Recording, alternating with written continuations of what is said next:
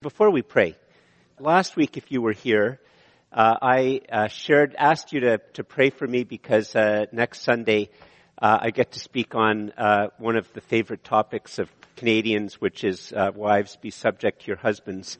And so I was asking that you would pray for me. I realized this week that I should have asked you to pray for me hopefully you pray for me every week.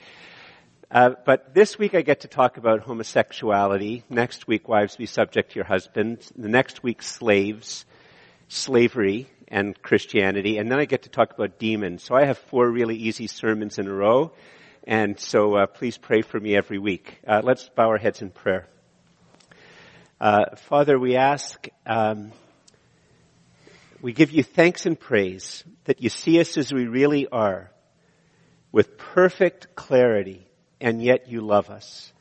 And we give you thanks and praise that every word that you speak that seems hard is a word that you speak to us for our good and comes out of your desire that we would connect with you and that we would repent and turn to Jesus and receive those far, vastly better things that you have in mind for each of us.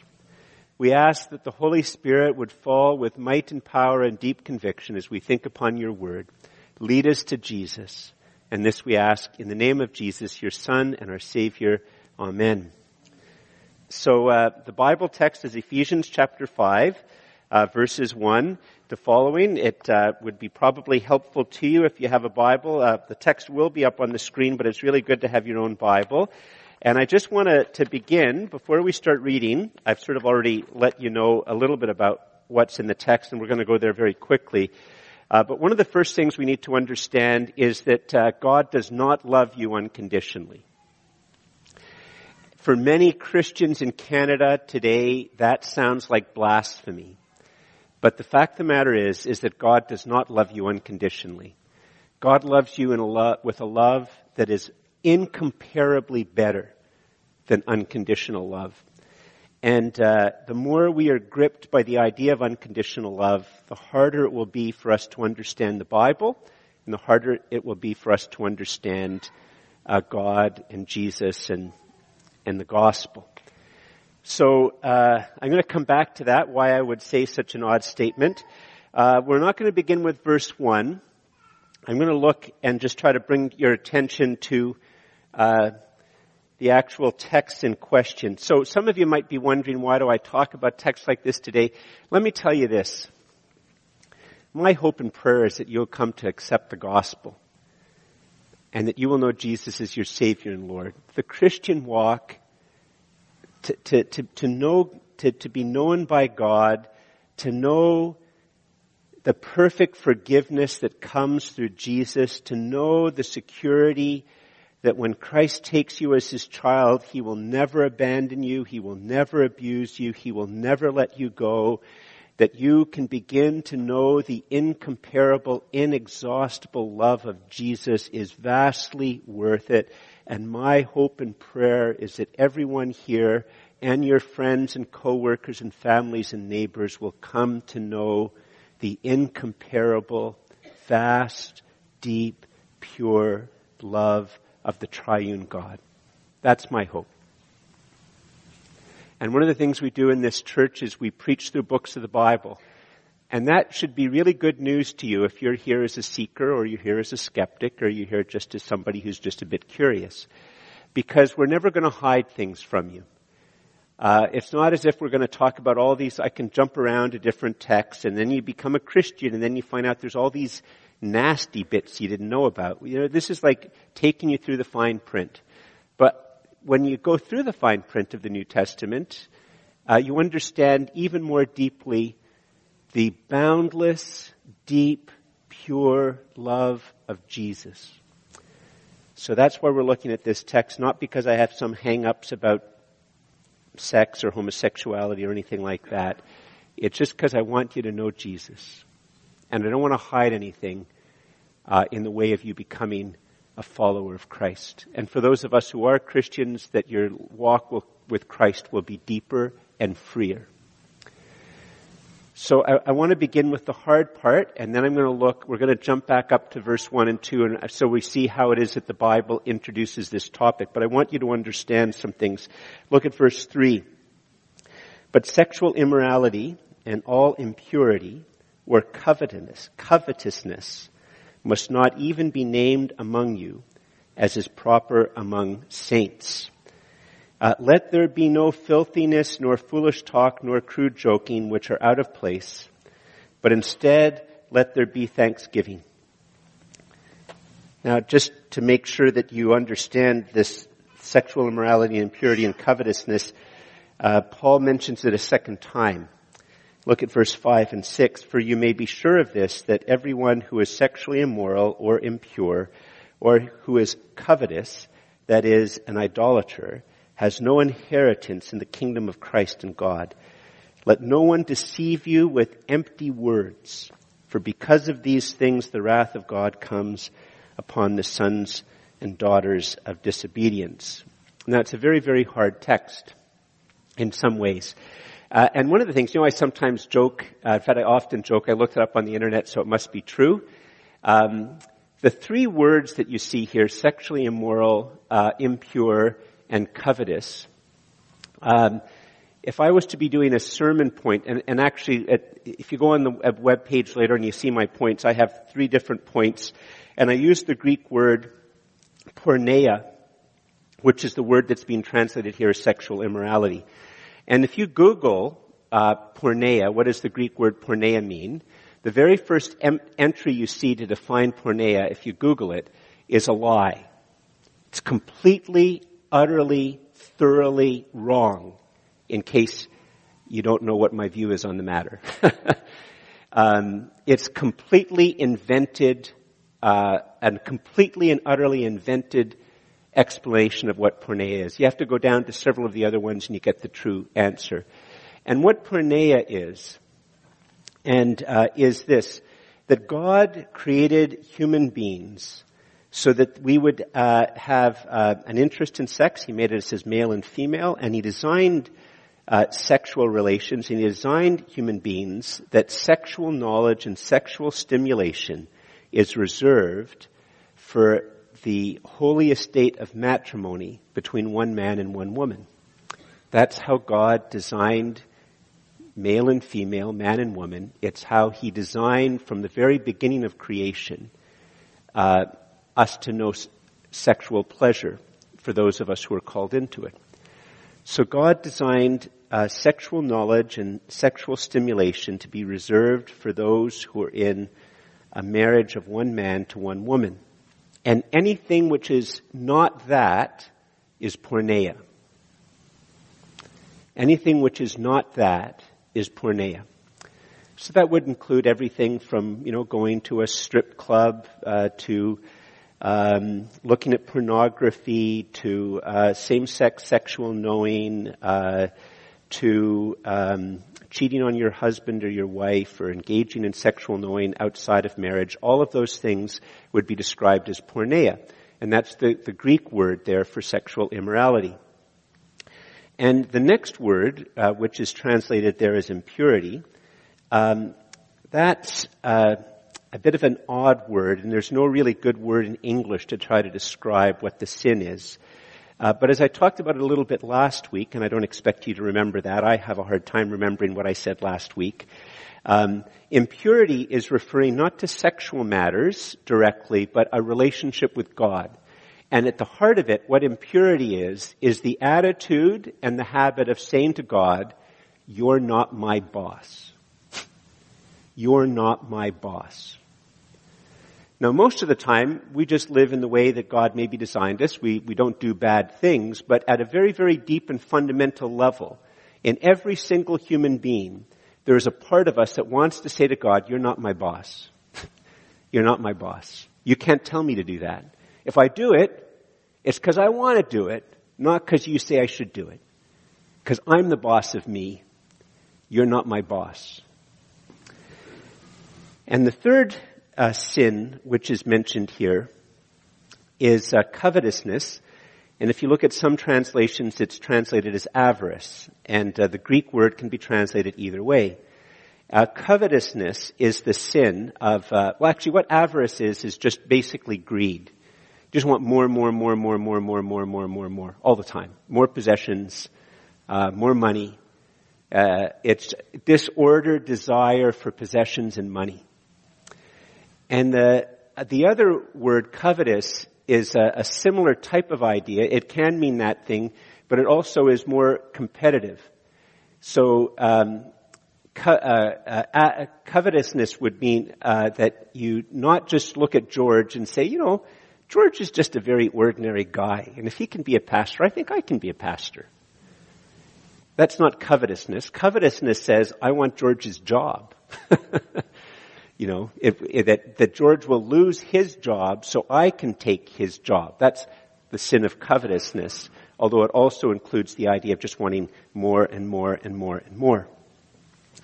And the Bible describes all three of these things as sort of categories of sin. And the thing you need to understand about it, there are several things you need to understand about this, which will become very clear when we go back and read verses 1, and then we see how it is that the Bible comes to this place. The first thing you have to understand is that this is not us versus them language. This is not us versus them language. This is describing the persistent, perennial problems of every single human being. In other words, I stand before you today as a man whose sexuality is disordered. And I don't mean to offend you, but I am speaking to a room full of people whose sexuality is disordered. I am a man whose relationship with God is disordered. There is part of me that, whether I'm conscious of it or not, wants to at times say to God, you're not my boss. And I speak to a room who have the exact same problem. And I stand before you as a man who has a disordered relationship to money and possessions. And I stand talking to a room full of people who have disordered relationships with money and possessions. The Bible text is describing the human problem and the human condition. It's not describing us versus them, the pure versus the impure, the elite versus the rabble. It's bringing to light the fundamental human condition. And in every case, what the Bible is describing is that there's something in us, in our sexuality, which is disordered.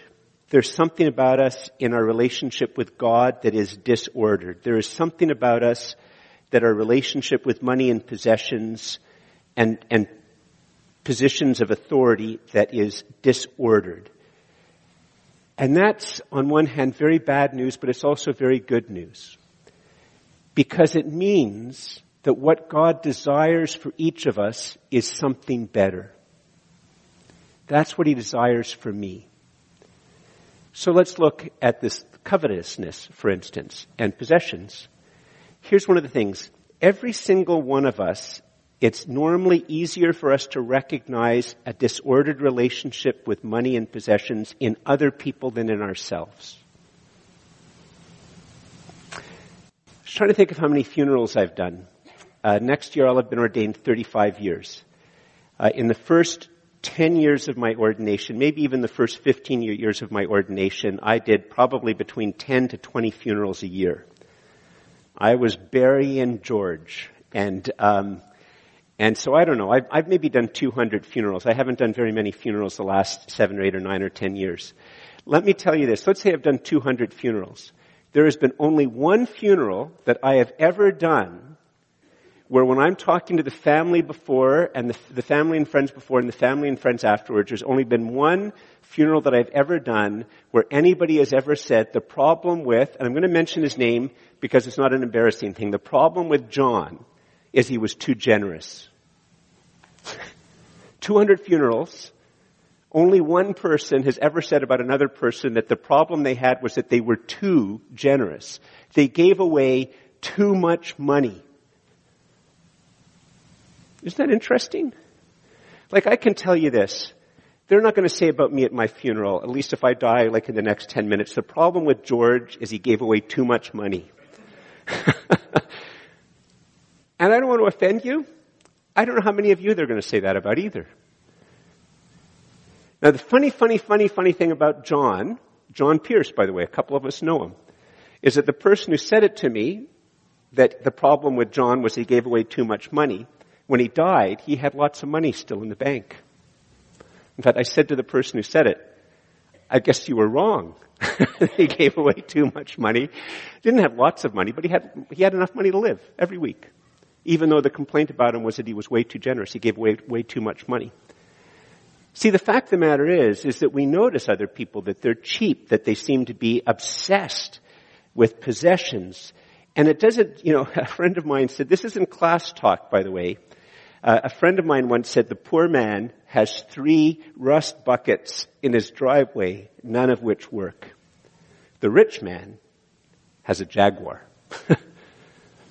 So it's not the matter that the poor man is consumed with possessions because they have 3 cars, right? It's not a class thing. It's something which affects every single human being. We have a hard time giving stuff away. We have a hard time being generous to missions, to the poor, to the needs of the church. We have a hard time giving it away. We have fixations that we can have about sunglasses or watches or shoes or purses or jackets or clothing, about a better car, a better house.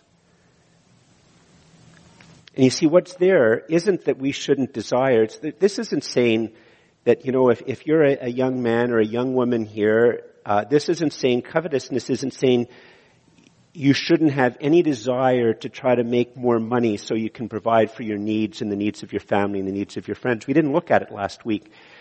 But if you go back and read the last bit of chapter 4, you'll see that Paul says that when the gospel hits a thief and a thief receives the gospel, what the gospel will do in a thief's life will be eventually to make them have the desire to work very, very hard and so they can provide for their own needs and be generous.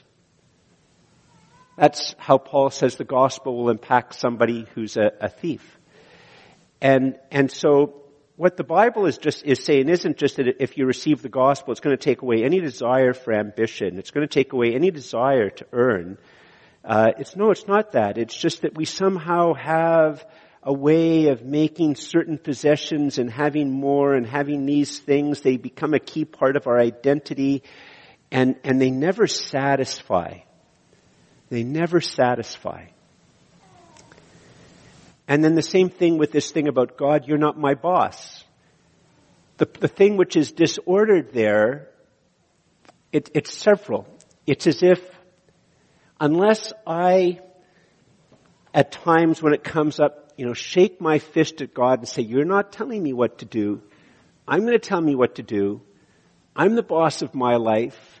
I'm the one who's going to pursue that. I mean, most of the time we don't say that, but when all of a sudden the demands of God, well, let's just say with money, that maybe you should consider giving 10% of your money away for the furtherance of the gospel. Whoa, you're not my boss, God. But at the heart of that is this disordered understanding that God will care for you and that you have a type of integrity and a type of value and a type of worth that God himself guarantees. You see, because we have this disordered relationship with God and we think we have to assert our place, that we won't be forgotten, that I have autonomy, that I have integrity, that people can't walk over me.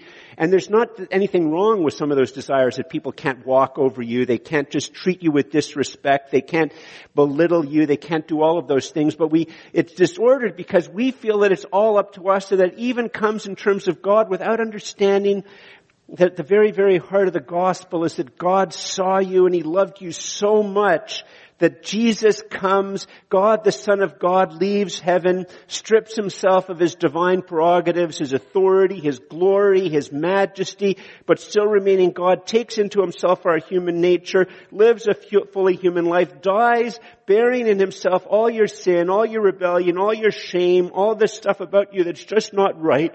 Every accusation that could ever be against you, he does that and he takes it for you and dies for you because he loves you. Because he wants to restore you to the integrity and the value and the dignity that you should have in this life and that you will have into all eternity. And so our disordered relationship with God means that we have to grasp these things, and we have to usually end up saying them at the expense of others. Because if God wants me to, let's say, be more, to be sexually faithful to my wife, and I end up saying, I don't want, God, you're not my boss. I'm the boss of my life, and I end up doing something that not only offends against God, but ends up damaging my wife and my family and my kids and the church and everybody, right? Because that's what happens. We're disordered with God, and it means we end up being disordered with the creation. We're disordered around possessions, and so it fuels raping the environment. It fuels rage against other nations and wars.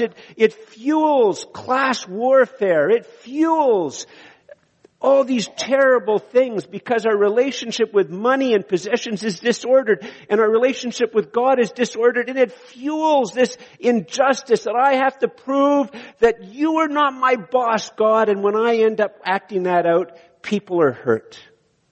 And I am hurt as well. The same thing with sexuality. The biblical truth is that we aren't just some random collection of atoms and we now have to define and identify ourselves by our own terms. But God has designed us for a purpose that fits, that has integrity, and that while the initial words of the gospel and the Bible seem to be very hard, if we just always remember that everything that is said because Jesus loves you so much, he died for you on the cross. He tasted death for you. He tasted judgment for you. He tasted God's wrath, just wrath for you. That you would be reordered as God designed you to be in a way that will bring him glory. So let's go back. I've spent almost the whole sermon just trying to get those three terms into you. Let's go back and see how what I've just been saying actually flows out of what the Bible says. Look at how it's structured. Actually, excuse me, we don't have it up on the text. This is the advantage of having your own Bible. If you look at verse 32, the last verse of chapter 4 of Ephesians, I'll read it to you if you don't have your Bibles. It says this, be kind to one another, tender-hearted, forgiving one another as God in Christ forgave you. And then you look at chapter 5, the very next word, after it says, as God in Christ forgave you, therefore, be imitators of God. Right? To be gripped with the idea that God in Christ forgave you.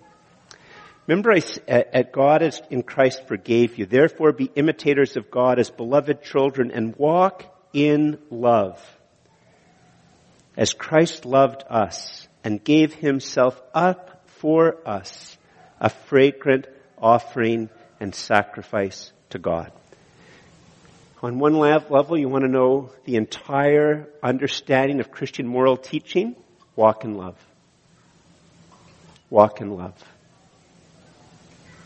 That's what Jesus says. The two great commandments. Love the Lord your God with all your heart, mind, soul, and love your neighbor as yourself. Walk in love. It's said quite a few places in the New Testament, walk in love. But notice here how what the Bible is talking about is not unconditional love. I don't know if he invented the term, but the one who made the term of unconditional love very, very popular is a man by the name of Carl Rogers, who invented a type of therapy called Rogerian therapy. I'm not saying this next thing because anything an atheist says is dumb, and it's not that. Obviously, that would be a stupid thing for anybody to say. But it's very interesting that Carl Rogers, who invented this term of unconditional love as well as other aspects of his therapy, is also the fellow who won the award by the American Humanist Association for the top atheist in 1964. And at the very, very heart of Rogers' endeavor was that he wanted to separate love from a sense of morals. That's what unconditional means. He wants to separate out the idea of right and wrong, the idea of just and unjust.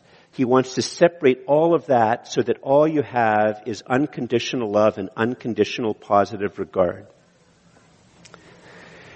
But that is not a wise idea. It's very interesting. One of my favorite authors is a man, Reed Farrell Coleman. And you might not remember it, but several times over the years I've quoted parts of his writings to you. He's an atheist, and he's very, very, very articulate in his stories. He often articulates aspects of atheism just so beautifully. Occasionally I've quoted him to you. I just finished reading a novel of his, and it's an interesting thing because at the heart of the novel is that there's the opioid, I can't pronounce that word very well, the opioid? Is that right? Vaguely right? Opioid addiction problem in the community where this fellow's a police chief.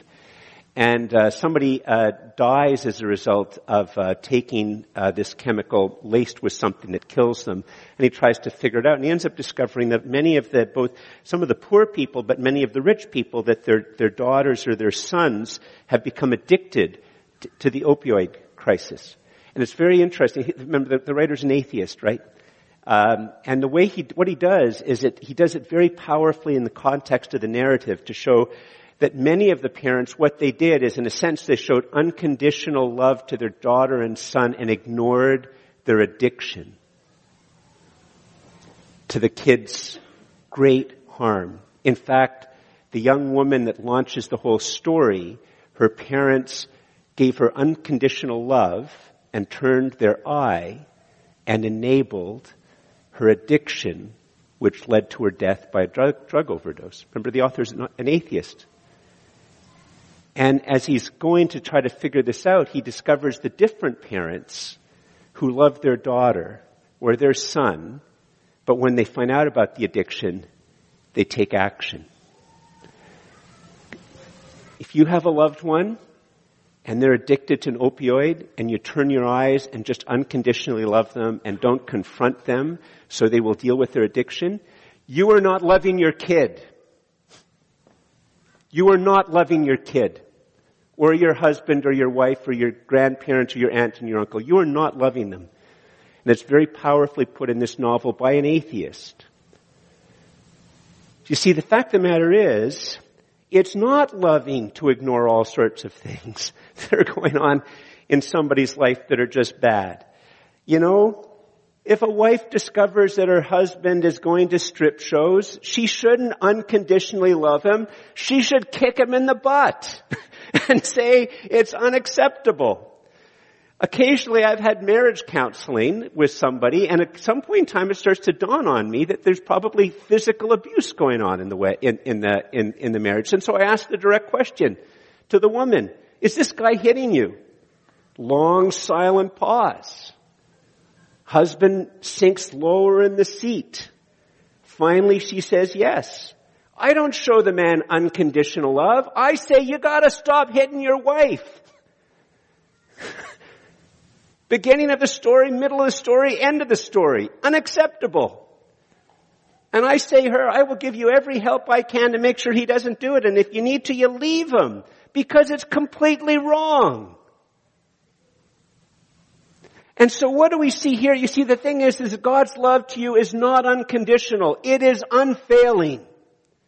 And God's unfailing love, He is also unfailingly good. He is also unfailingly just. He is unfailingly merciful. He is unfailingly true.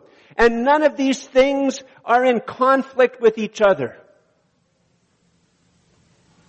And so it is. God doesn't look at us in our condition and say, I'm just going to unconditionally love George while he goes to hell. I'm not going to unconditionally love George while he gives me the finger and shakes his fist at me and does wrong things and is all massively screwed up about possessions and money and he's going to get more screwed up. I'm just going to unconditionally love him. No! Look at it again. Verse 32 of chapter 4, as God in Christ forgave you. 5:1, therefore be imitators of God as beloved children. Walk in love as Christ loved us and gave himself up for us, a fragrant offering and sacrifice to God. Unfailing love pays a price for the good of the other person. Clear-eyed about what is right and wrong. Clear-eyed about what is destroying their lives. God's love is not unconditional, it is unfailing. It is pure. And it is completely and utterly at one with justice and mercy and the good and the true and the right. And that's what we should aspire to. That's what we should aspire to. So in light of that, let's look at the rest of the text. We'll go through it very quickly. Right? Verse 2, and walk in love as Christ loved us and gave himself up for us, a fragrant offering and sacrifice to God. But sexual immorality, porneia, and all living your life with this deep attitude that God is not your boss and you have to grasp your own position and your own power, not trusting God or not trusting other human beings to love you, or covetousness, a completely and utterly screwed up relationship with possessions, with positions of authority, and with money, must not even be named among you as is proper among saints. And saints here just means the ordinary, average Christian. If you've given your life to Jesus, you're a saint. Let there be no filthiness, nor foolish talk, nor crude joking, which are out of place, but instead let there be thanksgiving. I don't have time to go into it. Don't understand this in class terms as if it's talking about refined people in Rockcliffe versus how the guy working the jackhammer talks. This language refers to both. Okay? This isn't Rockcliffe people. I hope I'm not insulting if you live in Rockcliffe. I don't mean that way, but it's not class-based stuff. Okay? It's not class-based, but I don't have time to go into it. Verse 5. For you may be sure of this, that everyone who is porneia, or saying, God, you're not my boss, or who is covetous, that is, disordered around possessions, money, and positions of authority, that last problem, that's the problem of idolatry. They have no inheritance in the kingdom of Christ and God. Let no one deceive you with empty words, for because of these things the wrath of God comes upon the sons of disobedience. And by the way, you might not know this, but we used to be part of the Anglican Church of Canada. Our congregation is older than the Diocese of Ottawa, and in 2008, this text is perfectly expressing why we believed we had to separate from the Diocese of Ottawa. Because the Diocese of Ottawa declared as a doctrine that there is a way of being sexually disordered that is in fact not sexually disordered, but is blessed and is something that people should emulate, and the Bible says it's the complete opposite. It's the complete opposite. Verse 7, therefore do not become partners with them. And partner here means, doesn't mean that you shouldn't work with people like that. It doesn't mean you shouldn't have neighbors like that. It means a deep, intimate sharing of purpose and direction with them. For at one time, verse 8, you were darkness, but now you are light in the Lord. Walk as children of light, for the fruit of light is found in all that is good and right and true. In verse 10, this is actually not as good a translation as it is. It actually says not try to discern. The Bible literally says, and discern. It implies that you can grow. It implies that God is saying, I'm giving you your Holy Spirit. This is going to happen to you. You're going to increase in discernment. And discern what is pleasing to the Lord. Take no part. The next part, verse 11.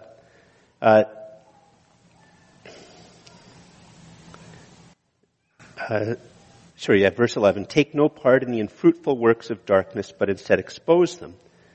For it is shameful even to speak of the things that they do in secret. Verse 13. But when anything is exposed by the light, it becomes visible. If anything that becomes visible is light. Therefore it says, Arise, O sleeper, and rise from the dead, and Christ will shine on you. Just a couple of things about this. It's a very, very compact language here. One of the things that we understand is that light and darkness can't coexist. And once again, when the Bible is describing darkness, it's describing the human condition. And what happens is, in a sense, what the Bible is saying is that you have to understand that every human being is characterized by a type of darkness. And all the darkness in the world will never create light. This is another image of what salvation is, that all the darkness in the world will never create light. Light has to enter darkness from somewhere other than darkness. Light is light itself, and light enters darkness. Darkness will never create light. And so he's giving here this simple picture image of what happens and what it means to be a Christian. George, there's nothing in me that is light that comes from me. And the only light is that uncreated light of God and God the Son of God and of the Holy Spirit. And that uncreated light enters the darkness.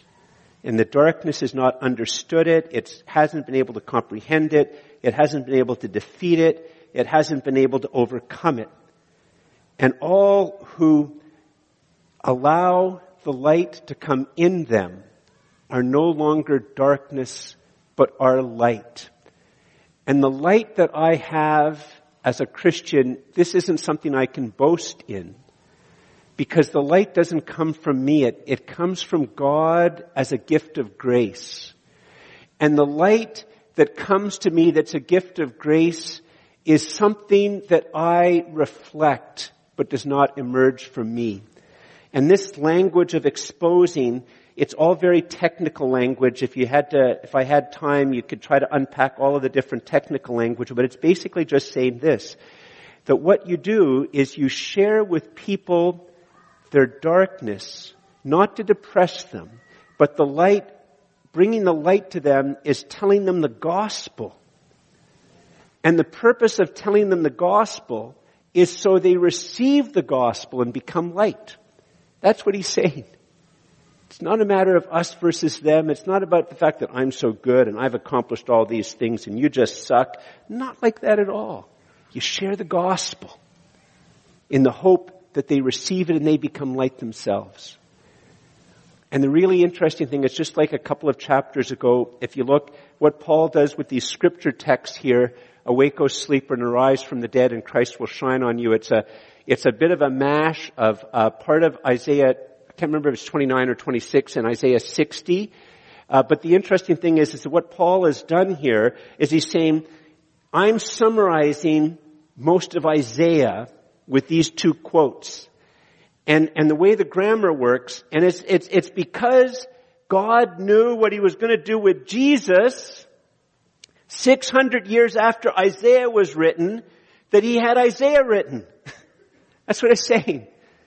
God knew he was going to send Jesus in 600 years, so he had Isaiah written, and these two bits of quotes of Isaiah summarizing a big part of the whole message of Isaiah. That's why he wrote that 600 years ago, so people would start to understand and be prepared what it is that Jesus was going to do for you. Friends, there is nothing special about me. I am just one beggar born in darkness who received the light, who wants to share with you that there is light that can enter your darkness and make you light in such a way that you begin to become more light in your life right now, but it is but a small and tiny beginning, but the light will never leave you and will prepare you for an eternal wait of glory, an eternal weight of glory, where we are perfectly ordered by our loving Creator and filled with Him in light for all eternity with no end. I invite you to stand.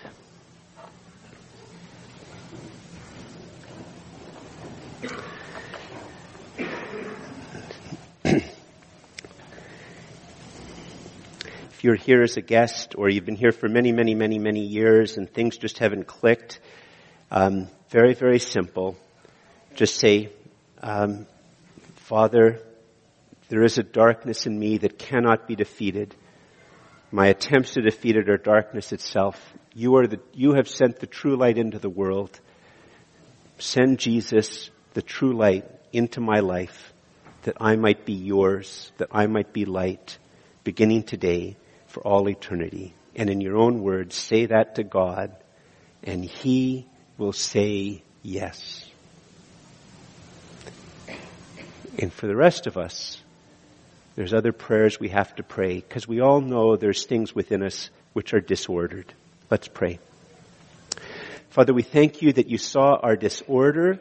You saw how we grasped at possessions and grasped at money and grasped at positions of authority, how we grasp in the areas of sexuality, how we grasp in terms of maintaining our integrity and our autonomy on our terms at the expense of others while waving our fist at you. Father, you saw all those things and still you loved us and sent Jesus to die upon the cross for us. The light, uncreated love, eternal light, eternal love entered our dark world and died in our place as an act of love, that we, when we receive the light, might be yours forever, might become light, might become a child of light.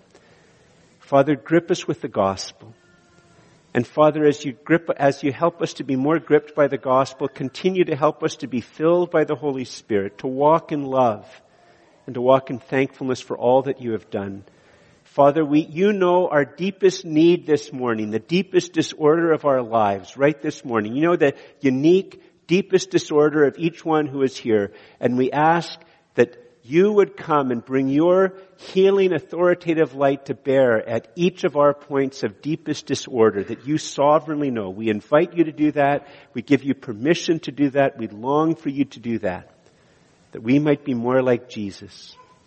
And all God's people said, Amen.